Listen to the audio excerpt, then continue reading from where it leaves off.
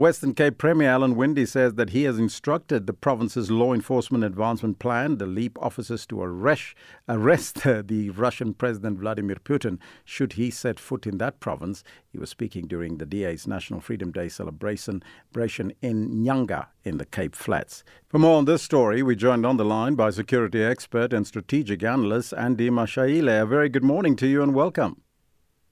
It's good to be on your show, Elvis, and how are you?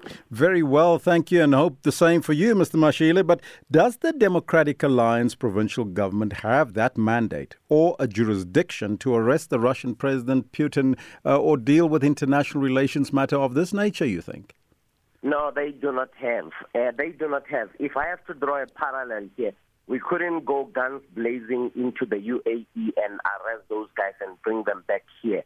So I'm illustrating a matter of jurisdiction, and it is served on the central authority of the country, which would happen in this case to be the Department of Justice, edging on your Interpol Central National Bureau in Pretoria, which is not in Cape Town. And one of those things, and that the Elvis Presslin, they will not even be able to shake his hand, because when Putin and Barack Obama or the American counterpart come here, they come fully loaded. So long story short, it would have to be a matter that is negotiated if there's an arrest at the airport between the country and the man and his country. So long story short, it is far-fetched. It is a far-fetched, wonderful idea that will not only create chaos,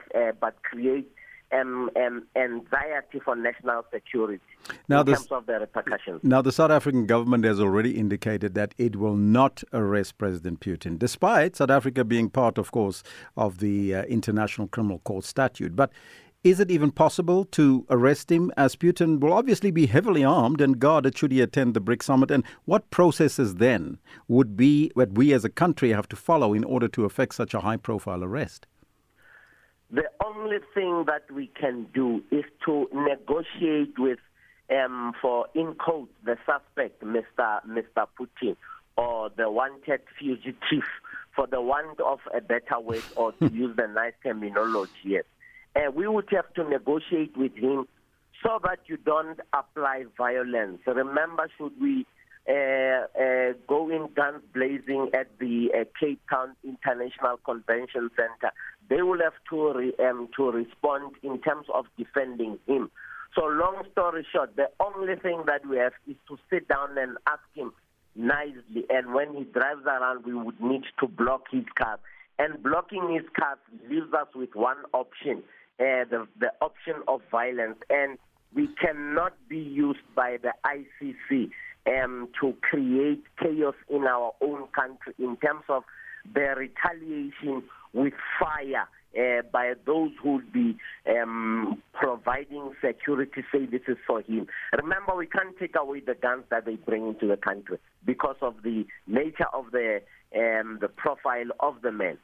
Mm-hmm. So, in short, there is no way that Putin could be arrested by anyone besides the South African government negotiating with Putin.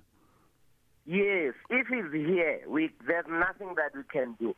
I am assuming that the man is coming in his own plane, which is what would happen, like it has happened with Air Force One landing somewhere else, where I do not wish to disclose. We know, even though we know. If he would come in here with an SAA plane, we would be able to waylay him or ambush him at OR Tambo, at Lanseria, at Cape Town International. Mm-hmm. But the fact that we know that he's bringing his jet, he's also ready for us to to defend himself or to do any of those things, yes, or apply those security measures, yes, that will ensure that he's not arrested.